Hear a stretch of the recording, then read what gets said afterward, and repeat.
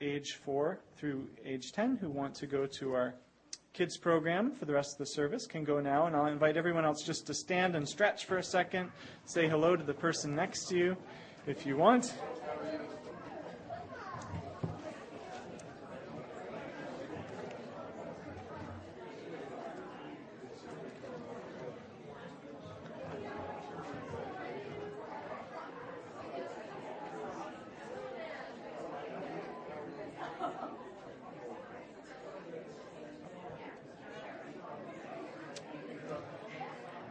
All right, and after the service, you can continue your friendliness out on the patio where we'll have coffee and tea and other refreshments.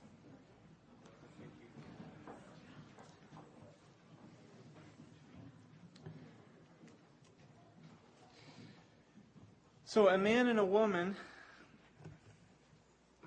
enter a church as two individuals, and they exit as a couple and as a family. A man or a woman enters the platform area in front of the U.S. Capitol as a regular citizen and exits as the President of the United States. A man or a woman ascends a university stage as a Mr. or a Ms.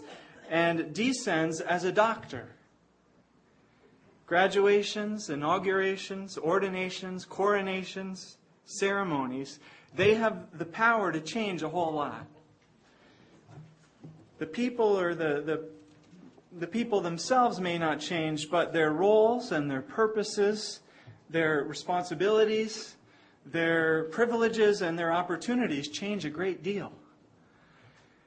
In this morning's text, Leviticus 8, Rachel read it for us, and you can open to it if you have a Bible, or you can find one in the seat back in front of you. It's near the beginning, Genesis, Exodus, Leviticus, the third book of the Old Testament, right at the beginning of the Bible, page 75. So in this text, we have one such ceremony. It's described for us here, an ordination ceremony. And it doesn't make for particularly interesting reading, does it? I think if we could see the video, that might be slightly more interesting, especially if there was some color commentary from one of our networks. But even then, ceremonies like this don't appeal to everyone. Some of us thoroughly enjoy the pomp and the circumstance of the coronation of British royalty, or the inauguration of our president, or the ordination of the Pope. But others of us are bored stiff. We're ready to change the channel. Maybe we don't care because we don't understand what's going on. The rituals and the vestments and the traditions, they're all strange to us. We don't speak the language of pageantry. We don't get the symbolism that's involved. So my challenge this morning is to get us up to speed on what's happening in Leviticus 8 as Moses ordains the priests of Israel, and to try to make this meaningful so that we can appreciate the significance of the moment that's described here. I want to help us to see that through its ritual and ceremony, this ordination teaches us at least three important things about the priesthood which Aaron and his sons are entering into here. That is that the priesthood is an incredible privilege, that it is a holy responsibility, and that it is a gift of undeserved grace. But before we get into those three things, I want to explain why this ordination, which happened so many thousands of years ago, is still relevant to us.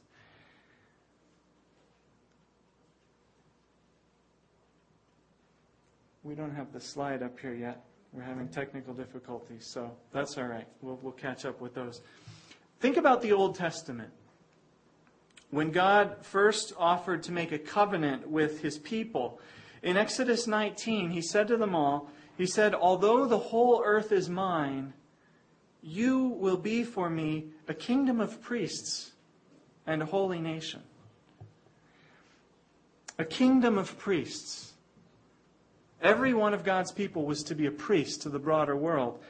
And yet we read this morning that God chose Aaron and his sons to be a priesthood within that priesthood.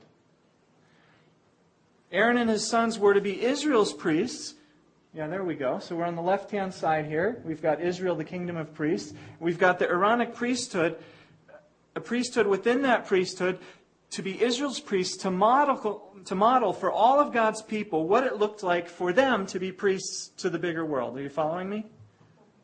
Okay.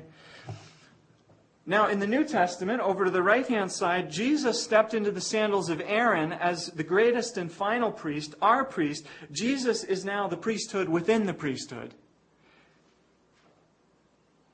And Jesus models for us what it looks like for us to be priests to the world as we take Israel's place. Because as Peter put it in 1 Peter 2, we as God's people continue to be a chosen people, a royal priesthood, a holy nation, a people belonging to God. If we are followers of Jesus, then we are all priests.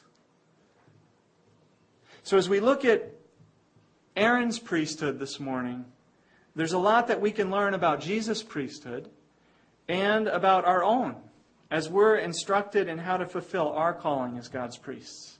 All right, so let's look at it through those eyes. Let's start then with the privileges of the priesthood. The garments themselves that Aaron is dressed in on the day of his ordination speak to the privileges of being a priest. You can read on all the details of this ancient fashion design if you go back to Exodus 28. There's a turban with an engraved gold plate on it. There's a breastpiece of gold and blue and purple and scarlet of fine yarn and linen with 12 precious gems on it. And each is engraved with the names of one of the tribes of Israel. The breastplate was held on by braided chains of pure gold. Then an ephod, no one quite knows what that is, maybe a waistcoat. And it was made of fine gold and purple and blue and scarlet cloth. And on it were on the shoulders, two onyx stones, which were set in gold filigree settings. And those had engraved on them, again, the names of the 12 tribes of Israel.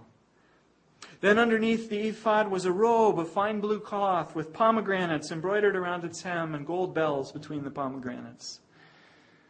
Well, they say a picture is worth 1,000 words, and this is not exactly our idea of high fashion. But I think if we were able to get a closer look, to touch the rich, exquisite fabrics, and to admire the ornate artistry and the threads of pure gold and the gold and the precious gems, I think we'd be impressed. Amen. Especially considering that everyone else in Israel are a bunch of freed slaves wandering around in the desert, and they're probably not exactly fashion plates, to say the least. The priest's garment set him apart as a person who was privileged. Even more than the uniform, though, was the priest's job. The high priest got to serve at God's tabernacle in God's presence. We need to understand that the tabernacle was the great king's palace. God was the king, and his tabernacle was his palace. It's a palace tent at this point in Israel's history. It becomes a building later. It's complete with ornate gold furniture, with fine weavings, and with the finest of fare. While Israel was eating manna in the wilderness, God was served beef and lamb on the altar. And the priests, who were God's personal staff, got to eat a share of the royal food. Further, God was present in his tabernacle. His glory filled it. And so the people had to stay away from the tabernacle, but not the priests. They got to go in to God's presence, to be near him. What a privilege. Take any culture with a strong religious center, whether it be Europe in the Middle Ages under Catholicism, or whether it be a small tribal village in Africa worshiping pagan gods. In such a culture, the priests are some of the most powerful, most important people in that culture. Because in such a culture, everything depends on the favor and the blessing of the god or the gods that you worship. And the priests are the representatives and the mediators of that favor and blessing. So on that day in Leviticus, when Aaron and his sons were ordained as priests, they were stepping into a life of incredible privilege. That's why it's not surprising a little later in the story in the book of Numbers, the Israelites would rebel and others would try to get a share in the priesthood as well. And that's why in the Middle Ages, people would seek to actually buy their way into the priesthood if they had means. To be a priest was an incredible privilege. And if you are a follower of Jesus Christ, then you enjoy that privilege. Why? Because Jesus Christ, the great high priest, has once and for all opened the way into God's presence. And by His blood, He secured God's favor and forgiveness for all who put their trust in Him. If we follow Jesus Christ and if we put our trust in Him, then you are a priest and I am a priest. Sorry we don't get fancy outfits with gold and a lot of jewelry, but we're priests. We get to serve the King of Kings. We get to be in His very presence. We get to be His representatives, mediating His blessing and His favor to one another and to the world. Martin Luther and other reformers in the 1500s risked their lives to return this privilege of the priesthood to those to whom it belonged, all the people of God. We don't need to rely on saints or clergymen to bring us to God. No, we can walk right into God's presence, both for ourselves and for others, bringing their concerns to God, asking God to be merciful to them, the people we care about, and offering that person the blessings and forgiveness of God in Jesus' name. What a privilege. Well, not only is the priesthood an incredible privilege, it's also a holy responsibility. God makes it very clear that He is holy. He is totally pure. He is totally perfect. He is separate from us. He is other. And to be a priest is to serve Him.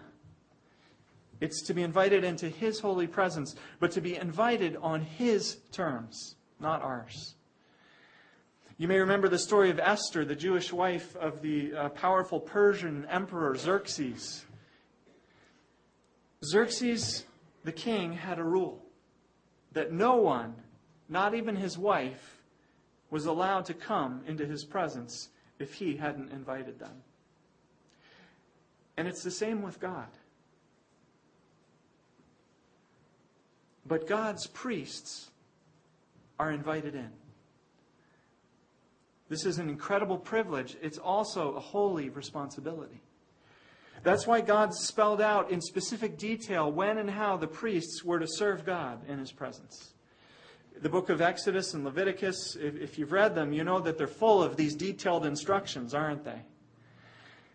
Instructions about how to bathe and how to dress before you enter the tabernacle, about when to enter, about when not to enter, about how to tend the bread and the lamps and the altar for burning incense that were in there, and about how to offer sacrifices, step by step, detail by detail.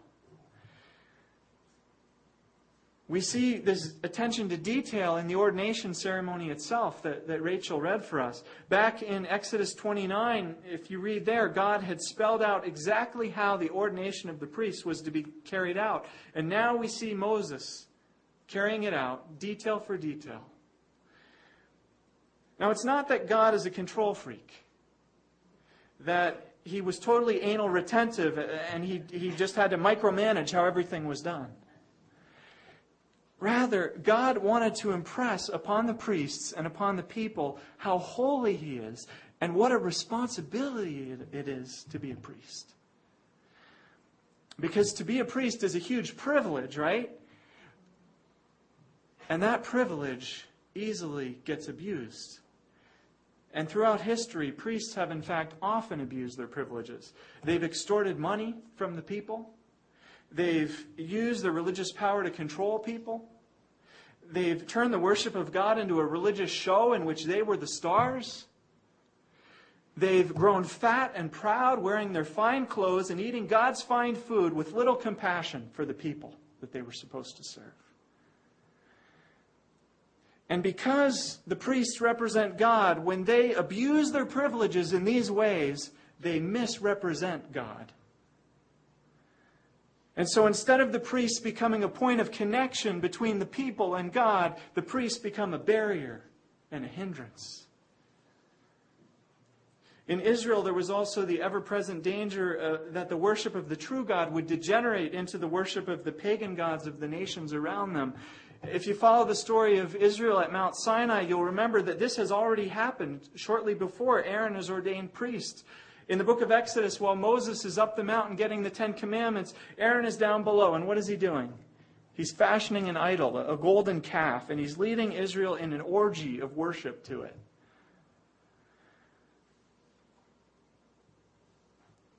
Our temptation to twist and to distort the worship of God is why God deals so sternly with Aaron's two sons a little later in the story in Leviticus 10, when they ignore God's instructions and they do it their own way. They offer unauthorized fire on the altar of incense. The priests just began their ministry in Leviticus 9, and by Leviticus 10, one chapter later, they're already off track. They're all about the privilege, but they aren't taking their responsibility seriously. They're playing fast and loose with God. And so God made a very firm and decisive correction. He nipped it in the bud. He strikes Nadab and Abihu, these two priests, dead. He will not let the priests go down the road of abusing their privilege and becoming an obstacle to His relationship with His people. To be a priest is a holy responsibility. We work for God, not for ourselves. We serve God, God's purposes, God's interests. When it comes to things religious, we have to put aside our preferences and our wishes and our comforts and our fears and say, God, how would you like things done? We serve you. Now for us today as God's priests, this is true both in what happens in this room on a Sunday morning and in what happens in church leadership meetings and congregation-wide forum meetings. And it's also true in what happens with our daily interactions with people in the world. We're in the world as a royal priesthood. We're called to foster that connection between people and God. That's why Jesus got so mad with the Pharisees and the Sadducees. He said they were putting heavy burdens on people's backs and not lifting a finger to help them carry them. That they were traveling over land and sea to win a single convert, but once they brought that person into the faith, they were making that person twice as much a son of hell as they themselves were. To be a priest is a holy responsibility. We better not misrepresent God to people or become an obstacle and a barrier in the way of people coming to know God. So how do we learn how to be good priests? We learn from Jesus, the great high priest himself. We read the Gospels, the stories about Jesus, and we follow Jesus' example as we see it there. Jesus condemned self-righteousness and judgmentalism. He ate with prostitutes and gangsters and misfits and lowlives. He had compassion on those who were suffering, and He sacrificed to help them. The people Jesus were hardest on were the people who were supposed to be the priests or playing that role as leaders of God's people. So that's what it means to be a priest. You know, I did carpentry work for the 6 months before I came to CBC, and I worked with a crew of 3 guys who were in their late teens and their early 20s. And all 3 were unmarried, and 2 were living with their girlfriends, and all 3 had children already. They were all fathers by the time they hit 20. All 3 of them smoked and or struggled with alcohol and drug use. 2 of them were turned off to religion. But it turned out that all 3 were spiritually curious. And they knew that I'd been a pastor. And whether I was going to be a threat to them, or whether I was going to be a spiritual resource to them, a priest to them, had everything to do with whether they felt I looked down on them, or whether I cared for them, and whether they felt they could trust me. What a holy responsibility. I had to go to Jesus and I had to ask Jesus, how did you relate to people like this? Well, not only is being a priest an incredible privilege and a holy responsibility, it's also a gift of undeserved grace. We just saw that shortly before Aaron's ordination, he had led Israel in the heinous sin of worshiping the golden calf. Aaron does not deserve to be a priest. He's already blown it. He, of all people, does not deserve the privilege of leading people in the worship of the true God.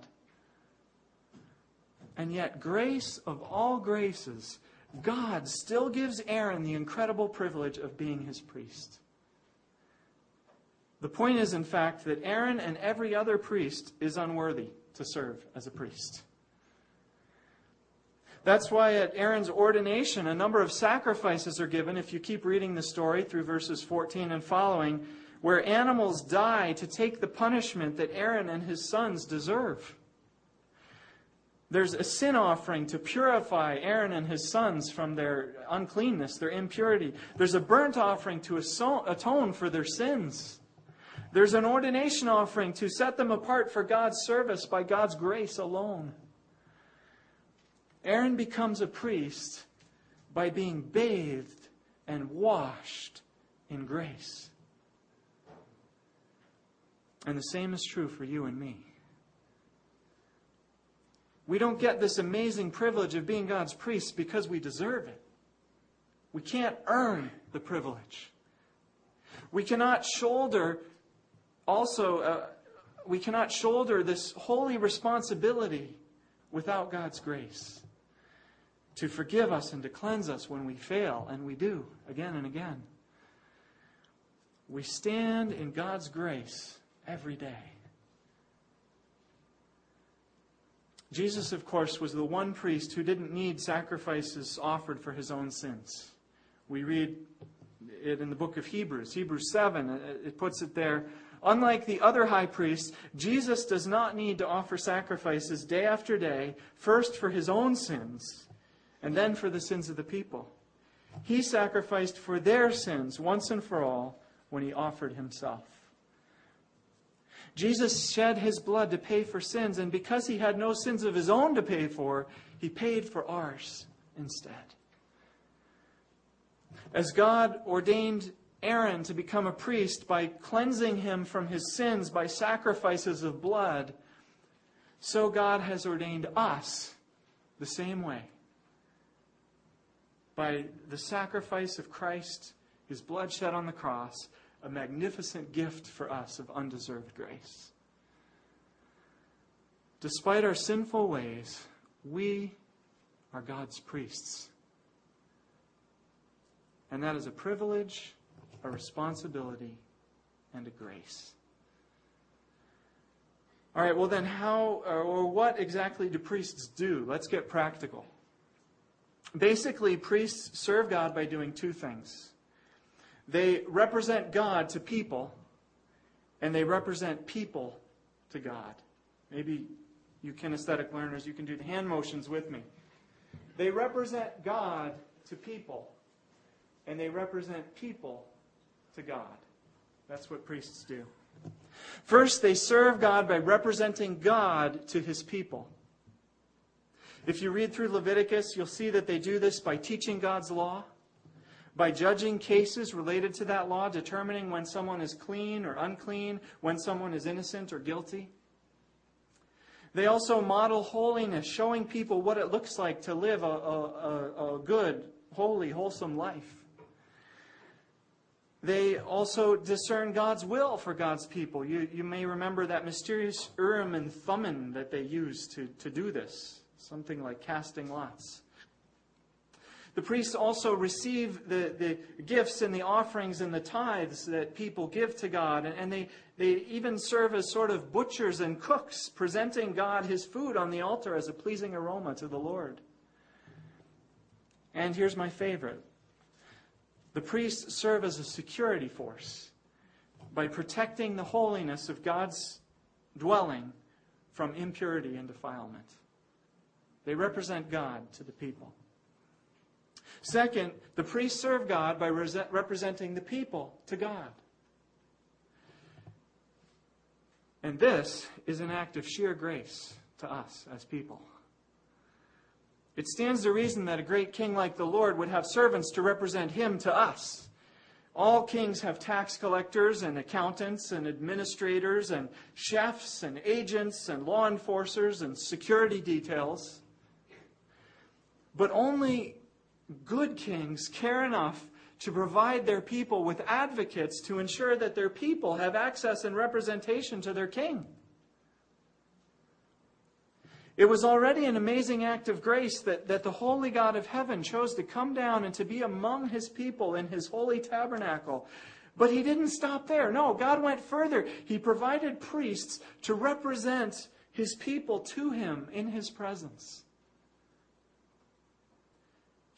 God wants to have a relationship with us. This is portrayed right on the priest's garments, isn't it? We saw that when the priest goes into God's temple, he wears the names of the tribes of Israel on his shoulders and on his chest, bearing God's people into God's presence, representing them. So how did the priests represent the people to God? Well, they led them in music and pageantry to praise their God. They oversaw both the big national celebrations that Israel had several times a year and the many smaller parties that worshipers had when they brought a fellowship offering or a Thanksgiving offering to the temple and they ate it together. They had a party in God's presence. The priests also received the many gifts and offerings that the people were bringing to God and offered them to God on the people's behalf. And most importantly of all, the priests offered sacrifices on the altar and performed other rituals to cleanse the people from their uncleanness and to atone for their sins, to restore their relationship with God. The priests represented the people to God. Well, Jesus does all this for us today. He's fully human. He's the perfect human being. And he's fully God. He's deity himself. And so Jesus is the perfect one to represent God to us and to represent us to God. And even now, he's at the right hand of God interceding on our behalf. But we get to join Jesus in his priestly work.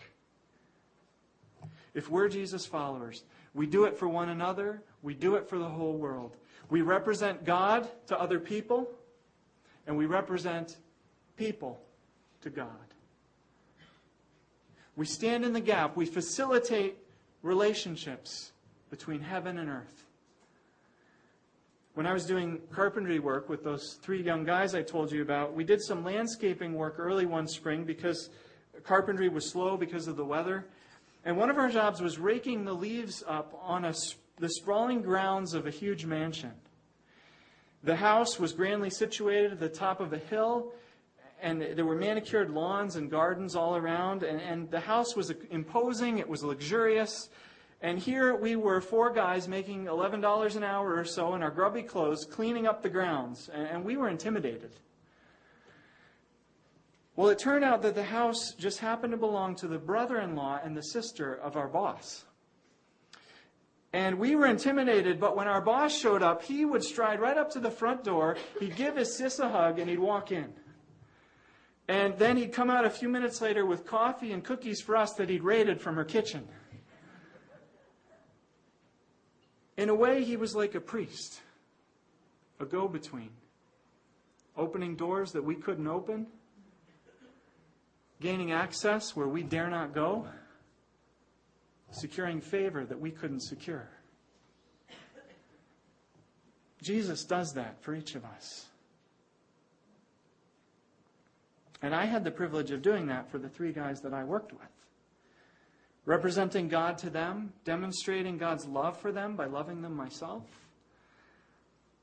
modeling holiness by being a servant, by taking on the dirty, tough jobs that they didn't want to do as we worked together, answering their spiritual questions when they came up, sharing the story of God's grace when I had a chance to do so. I also represented them to God. I prayed for them and for their concerns. And I looked for chances to let them know that there was forgiveness and grace through Jesus Christ which could bring them back into favor with God and into a relationship with Him. One summer, when I was studying theology at Regent College, I was TAing for a summer course, and it had a small group component. And Regent Summer School program attracts people from all over. They come and they take a 1 or 2 week course, and they enjoy the beautiful Vancouver outdoors and lots of festivities which are there for them. So the people in my group came from several different countries, and they came from a variety of church backgrounds to get the Regent's experience for a week or two in the summer. And during the week, one of the course lectures in this course was on the wonderful truth that we've been considering this morning, the priesthood of all believers. The fact that we who follow Jesus are all priests. And for one woman in my group who was from a high church background, this was a wonderful, brand new revelation. And it just caused her heart to soar. It caused her eyes to light up. She was a priest. She could help other people relate to God. Now, in her church tradition, only the ordained priest could offer the benediction at the end of the worship service, offering God's blessing to His people. And so as we closed our small group on the last day of the course, I felt led to give her the incredible privilege of standing among us and being our priest, and blessing the rest of us in the group with a parting benediction. And she said later that that was one of the most significant moments in her Christian life. Have you stepped into the priesthood? Do you realize the incredible privilege, the holy responsibility, and the great gift of God's grace that it is to serve God in this way? God is longing to have a relationship with people. And we get to be the priests who help make that possible. Amen.